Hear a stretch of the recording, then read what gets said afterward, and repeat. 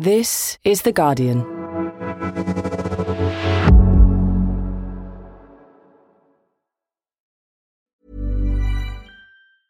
Tired of ads barging into your favorite news podcasts? Good news. Ad-free listening is available on Amazon Music for all the music plus top podcasts included with your Prime membership. Stay up to date on everything newsworthy by downloading the Amazon Music app for free or go to amazon.com/news ad free. That's amazon.com/news ad free to catch up on the latest episodes without the ads. Spring, is that you? Warmer temps mean new Allbirds styles. Meet the Superlight Collection, the lightest ever shoes from Allbirds, now in fresh colors. These must-have travel shoes have a lighter-than-air feel and barely their fit that made them the most packable shoes ever. That means more comfort and less baggage. Try the Superlight Tree Runner with a cushy foam midsole and breathable eucalyptus fiber upper. Plus, they're comfy right out of the box. So what can you do in a Superlight shoe? What can't you do is the better question. And because they're super packable, the real question is, where are you taking them? Experience how Allbirds redefines comfort. Visit allbirds.com and use code SUPER24 for a free pair of socks with a purchase of $48 or more. That's ALLBIRDS.com, code SUPER24.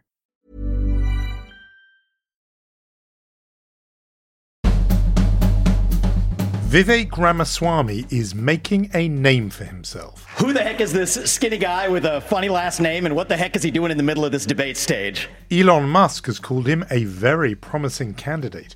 Joe Rogan says that Vivek guy is very interesting. And Jordan Peterson thinks he is, quote, very rational and very smart, unquote. He's doing well with the Republican public too, polling third nationally behind Donald Trump and Ron DeSantis for the party's presidential nomination. But not everyone is enamored with him. Eminem has asked Republican presidential candidate Vivek Ramaswamy to stop using his music at his campaign events. So who is Vivek Ramaswamy, and why is he being called by some Trump 2.0? I'm Jonathan Freedland, columnist at The Guardian, and this is Politics Weekly America. Well, I was struck watching the debate last week about how good and how skillful he is, which also makes him, I think, particularly dangerous because he really is a shameless demagogue. So, I mean, Charlie Sykes is the editor-at-large of the Bulwark, the journal of the traditional conservative never Trump wing of American republicanism. The one thing that Vivek understands, I think, about the Trumpian Republican Party is that it wants the show. Donald Trump gives them a show. The other Republicans are still thinking that it's about policy or it's about ideas or it's about, what outrage you can stir up. Vivek is an entertainer, very much in the mold of Donald Trump, or at least he is trying to be. He imagines that he can be. Let's spool back a bit. When did you first become aware of this man? To tell you the truth, I had not actually been paying that much attention to him because I thought he was more of a novelty candidate. I still think he's a novelty candidate. I just didn't think that he was going to be that significant a player. But we began hearing reports from Iowa when he was rapping and when he was drawing large crowds that maybe there was a little bit of buzz, but it really, quite frankly, like a lot of other observers, it really wasn't until the debate that it became obvious that maybe we should take him somewhat seriously, for the threat he poses and the kind of bizarre and extreme conspiracy theories that he's willing to embrace more seriously. Let's talk a little bit about his life before he got into politics. And it doesn't have to be a very long conversation because he is only 38. His resume isn't all that long. But one very interesting aspect of Vivek's candidacy is that he is not a Christian born to Indian parents, raised in a household and family committed to Hinduism. He's raising his own children in that faith. He grew up in Ohio, where he has said, however, that the predominantly Christian community there had a big influence on him. So am I religious? Yes, I am. I'm Hindu. I'm not Christian. And we are a nation founded on Judeo-Christian values. But here's what I can say with confidence. I share those same values in common. I believe I live by those values more so than many self-proclaimed Christian politicians. So how is he, Charlie, using this part of his background in his campaign? Well, I think that this is going to be a problem for him in some ways because he has had so many different identities. He's still trying to figure out who he wants to be when he grows up. Most of the other candidates, for better or worse, I think decided that a long time ago. Vivek is still working on his identity. You mentioned, his background, which I think makes it more striking, that he has been engaging in this performative racism, attacking Nikki Haley's background and making fun of her name. Here to respond to all of that is presidential candidate Nikki Haley. Ambassador, thank you so much for being here and welcome to you. First off, what is your reaction to that Twitter post, Keep Lying, referencing your name, saying that desperation is growing? I mean, I'm not going to get involved in these childish name games. It's pretty pathetic. So here is somebody who you would think would be more sensitive to some of the differences and the diversity on that stage. But in fact, he is so eager to pander to what he thinks the MAGA audience wants that he's willing to throw out those kinds of things that would otherwise, just be considered thoroughly deplorable. Yeah, we'll come back to some of those themes and questions that are thrown up. I mean, he obviously excelled as a student. He made it to, preeminent Ivy League school in the form of Harvard, where he studied biology. His politics there, to the extent we know about them, were broadly libertarian. And in fact, he said he cast his first vote for the libertarian candidate for president. He was also known as a bit of a amateur rapper, performing Eminem covers and even rap music with a libertarian theme in the lyrics under the stage name and alter ego Vivek. He actually revived that Eminem act a couple of weeks ago at the Iowa State Fair. I can't imagine them, much used to that. Now, time's up, overplow, snap back to reality. Oh, there goes gravity. Oh, there goes... It earned him a whole lot of coverage, not entirely favourable, including, and we've been covering this, The Guardian, that Marshall Mathers Eminem himself, sent a notice through his lawyers, essentially a cease and desist order, demanding that Vivek Ramaswamy stop using the music. I mean, what's your critical review of that? Well, this is Vivek the performer. This is Vivek knowing that the audience wants a show. He hasn't figured out which show to give them, but this is Vivek's strength and his weakness as well, which is that he wants to be entertaining. The weakness is that as a result of that, he will say and do things that might not actually bear up under scrutiny. But obviously, as an entertaining performer, but he combines that with being a very successful businessman, and that obviously has a familiar ring to it, the business tycoon come showbiz performer, which is very Trumpian. He has made some pretty serious money. He has made some pretty serious money. As the New York Times reports, Ramaswamy's talent in his biotech career was for rallying investors, drumming up hype around a business venture to raise money from those investors. He did it quite successfully multiple times, getting multi-million-dollar payouts for himself along the way. And you could see that he clearly is trying to model himself on the Donald Trump campaign. What did Donald Trump do? How did he present himself? And he's clearly trying to mold himself, to be the Trump successor. And the contrast between his approach and, say, Ron DeSantis thinks, I'm just going to be angry. I'm going to punch liberals in the face. I'm going to say the word woke a lot. Vivek's insight is that you have to put on the performance. You need to be outrageous. You need to figure out what are the erogenous zones of the right and touch them all. And that's what we're seeing. That's why that's why he burns so bright at the debate. And part of that sort of shtick is being the outsider and not a regular party politician. And I do think Brett is going to take an outsider, because for a long time we have professional politicians in the Republican Party who have been running from something. Now is our moment to start running to something. He's almost making a virtue of the fact that he didn't even vote in the 2008, 2012, 2016 presidential elections. And as I mentioned, his first vote when he was 19 was for the Libertarian candidate.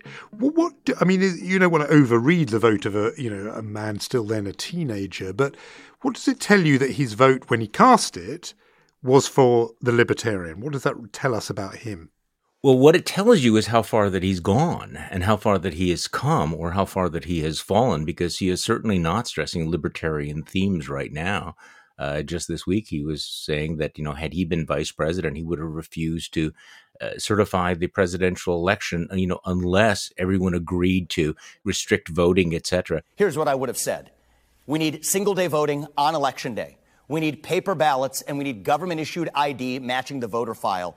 And if we achieve that, then we have achieved victory, and we should not have any further complaint about election integrity. So I would have driven it through the Senate. So what would you have done with Mike Pence? You would have not certified the election? So in my capacity as president of the Senate, I would have led through that level of reform, then on that condition certified the election results. So, I mean, again, here's somebody who is just trying to figure out which position will work best for him. He is the outsider. He is the performer. But whether or not he's the real deal, whether he is authentic, is a really big question.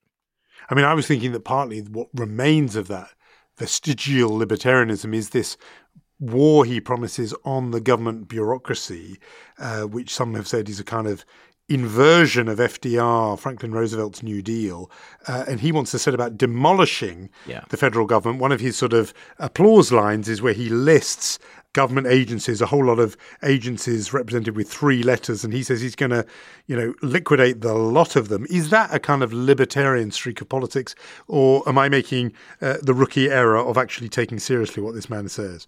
Well, I think, probably in his mind, it is a little bit of a reach back to that. But of course, the way that it plays right now, it is more the, chaos, burn it down, attack the deep state mood of the party. And again, the question is how seriously to take him, since he will say one thing on Wednesday and then deny saying it on Friday and then taking a completely different position on Monday. I mean, this is one of the problems, is that he's spent much of the last week or week and a half actually trying to change his positions or explain his positions or flat out lie about what he said before. Caitlin, with due respect, that's a joke. I will not allow someone to put words in my mouth to say that I ever said that was sufficient. It is not. I'm not putting words in your mouth. I'm simply asking about something you said. We played a quote that you've made. Speaking of another quote. And it's getting to the point where even the folks from Fox News are going, okay, wait, you just said, for example, you want to defund Israel. No, I didn't. Well, here's the tape. Here's exactly what you said.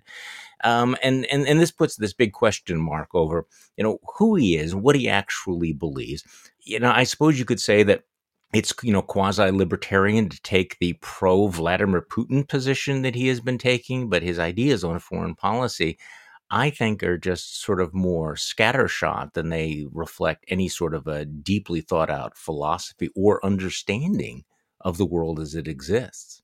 That point about his shifting positions on foreign policy and perhaps tying it to his inexperience was picked up on by one of his opponents, Nikki Haley, in the debate the other day, where she said you have no foreign policy experience, and it shows. But on this point of experience, it is instructive and sort of in some ways a little bit of ironic that on social media there is now a video of him doing the rounds. There was a clip circulating on social media of a 2003 presidential town hall on MSNBC's Hardball with Chris Matthews, questioning then Democratic candidate, the Reverend Al Sharpton, who was a guest on the podcast here just a few weeks back, saying that, how could someone like Al Sharpton run for president with so little political experience? And the man asking the question was a young Vivek Ramaswamy. Let's just hear that. Last week on the show, we had Senator Kerry, and this week and the week before, we had Senator Edwards. And my question for you is, of all the Democratic candidates out there, why should I vote for the one with the least political experience? Well, you shouldn't, because I have the most political experience.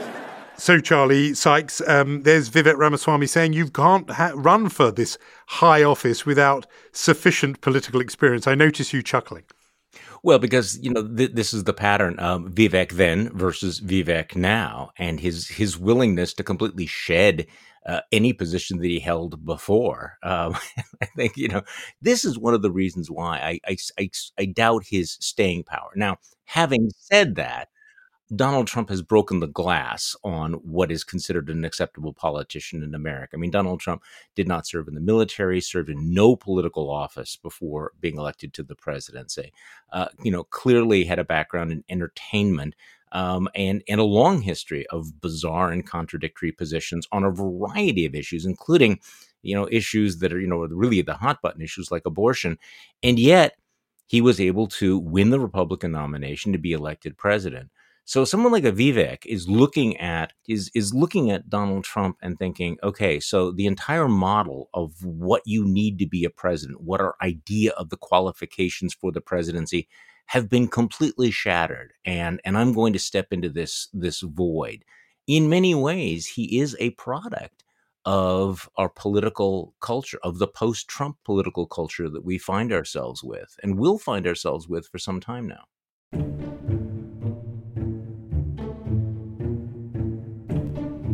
That prompts, though, this question which has been rattling around in my mind ever since Ramaswamy came onto my radar, and that is, why is he running against Donald Trump? It's easy to forget that because on that debate stage last week, there was a whole variety of other candidates who weren't Donald Trump. But officially, just by entering the Republican primary, you are challenging the frontrunner, Donald Trump.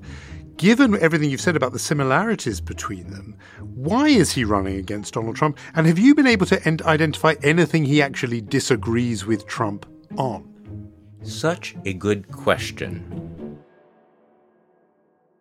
And I think this is the tell, that he's not running against Donald Trump. There are no issues in which he disagrees with Donald Trump. If anything, he is trying to position himself as being more Trump than Trump. So this is one of the indicators that, Vivek Ramaswamy is not really running for president, that he's running for fame or for a cabinet position or for something else. Because clearly, if he was running against Donald Trump, he would not be behaving and acting the way he is. And also, Donald Trump does not think that he's running against Donald Trump. Donald Trump hates people who run against him, correct?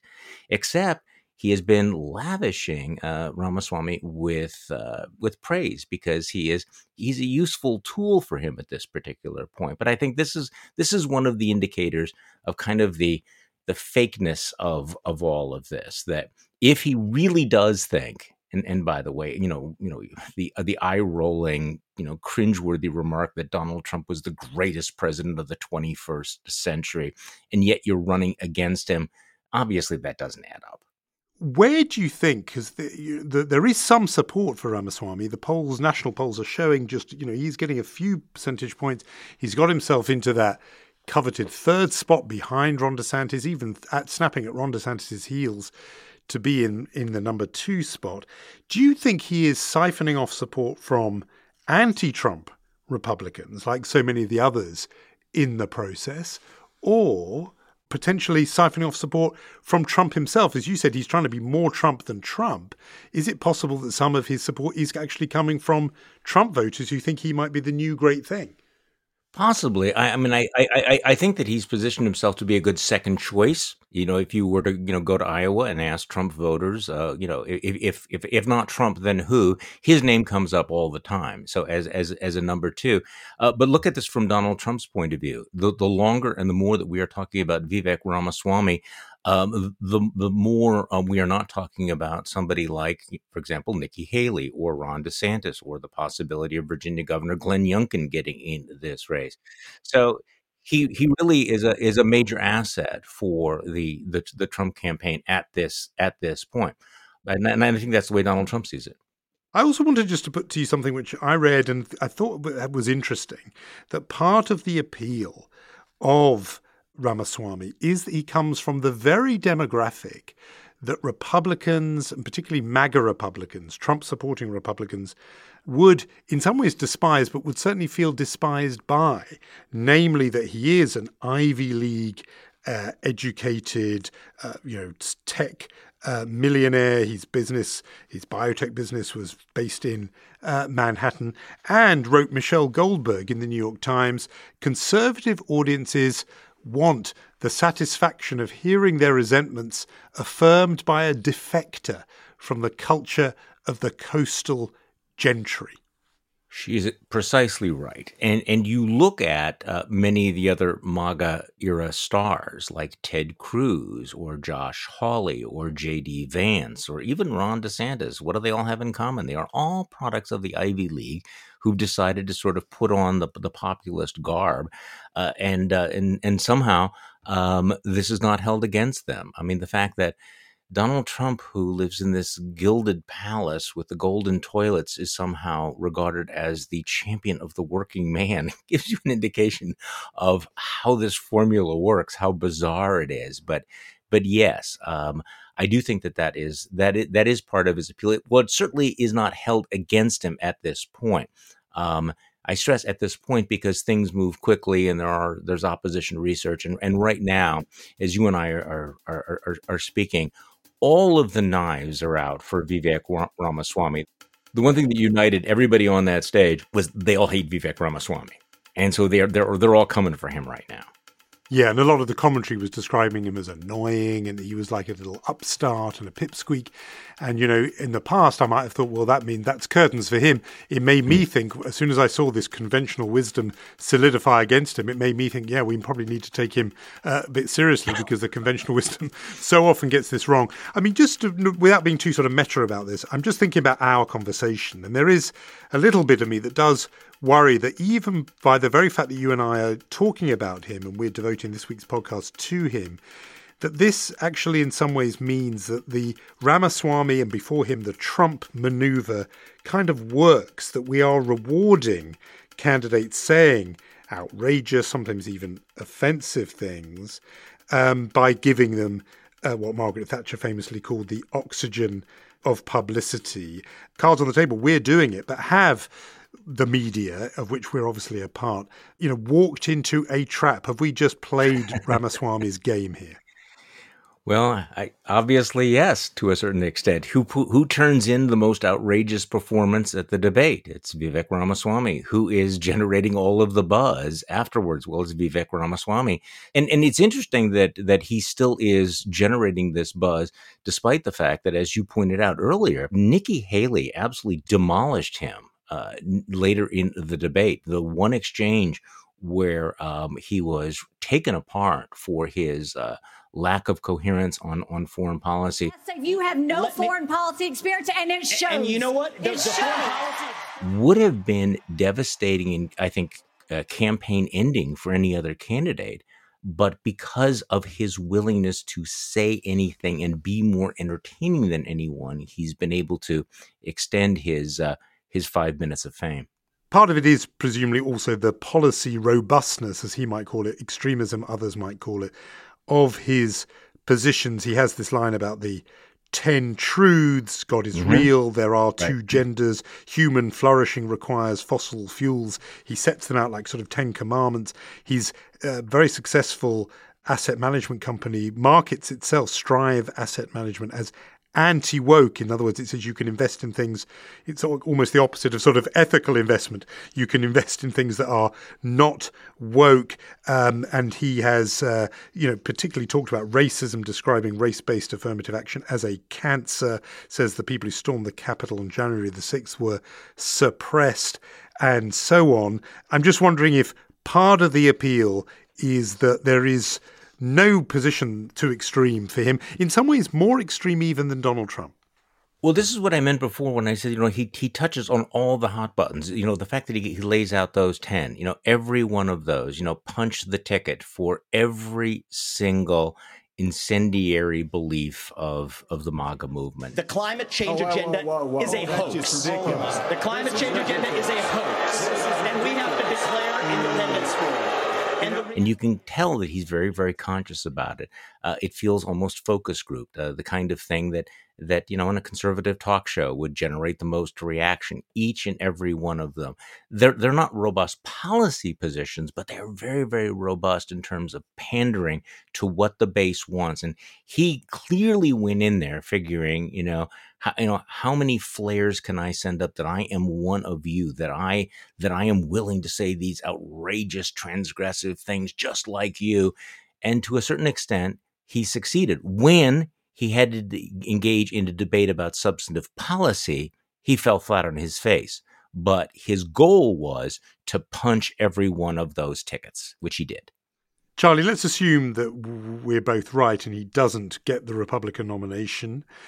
Where do you anticipate next seeing Vivek Ramaswamy? Where does he pop up next? Oh, I think we're going to see a lot of him. I think that he's going to be a regular on right-wing media. I would not be surprised if he became a Fox News regular, maybe even a host.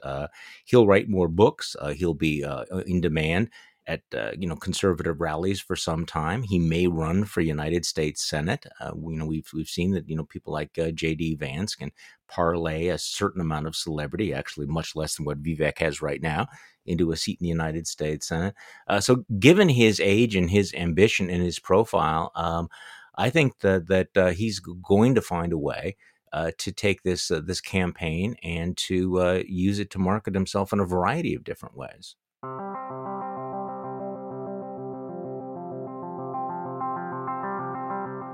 Charlie, you know that we always like to ask our guests on the podcast a what else question, something a bit different. On Wednesday evening, footage came of a press conference given by the Republican leader in the Senate, Mitch McConnell, 81 years old, in which he appeared for the second time to freeze, just to be there silently, sort of staring ahead. It came actually just as a reporter had asked him what his plans were for seeking potential re-election as the senator for Kentucky. As I say, it had happened before.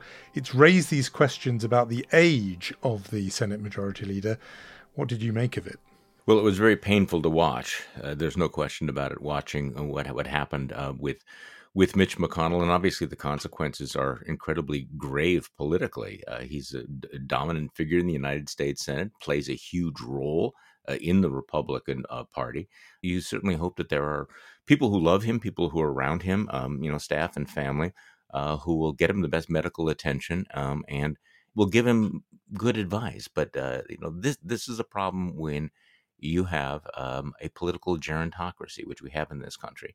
And I think it's a warning, because how many times are these stories going to dominate our headlines? It is, I feel in many ways, it's also kind of a warning, because American politics could be absolutely upended by a similar incident next year. If this happened to Joe Biden, all bets are off. Charlie Sykes, thanks so much for talking with us for Politics Weekly America. Thank you very much. And that is all from me for this week. Moving away from America and from politics, Shante Joseph, host of our sister podcast, Pop Culture, will be taking the show to the stage. The event, which will take place on Sunday, September 17th at 2 p.m, during the London Podcast Festival here at King's Place, will see Shante talk to the matchmaking expert, entrepreneur and TV host Paul C. Brunson. The pair will discuss the dynamics of TV dating, the key to a successful relationship, and how pop culture plays a significant role in our love lives. It will also be available to live stream around the world. So if you want to buy tickets for that, there will be a link in today's episode description on the Guardian website. But for now, it's goodbye. The producer is Danielle Stevens. The executive producer is Joshua Kelly. I'm Jonathan Freedland. Thanks, as always, for listening.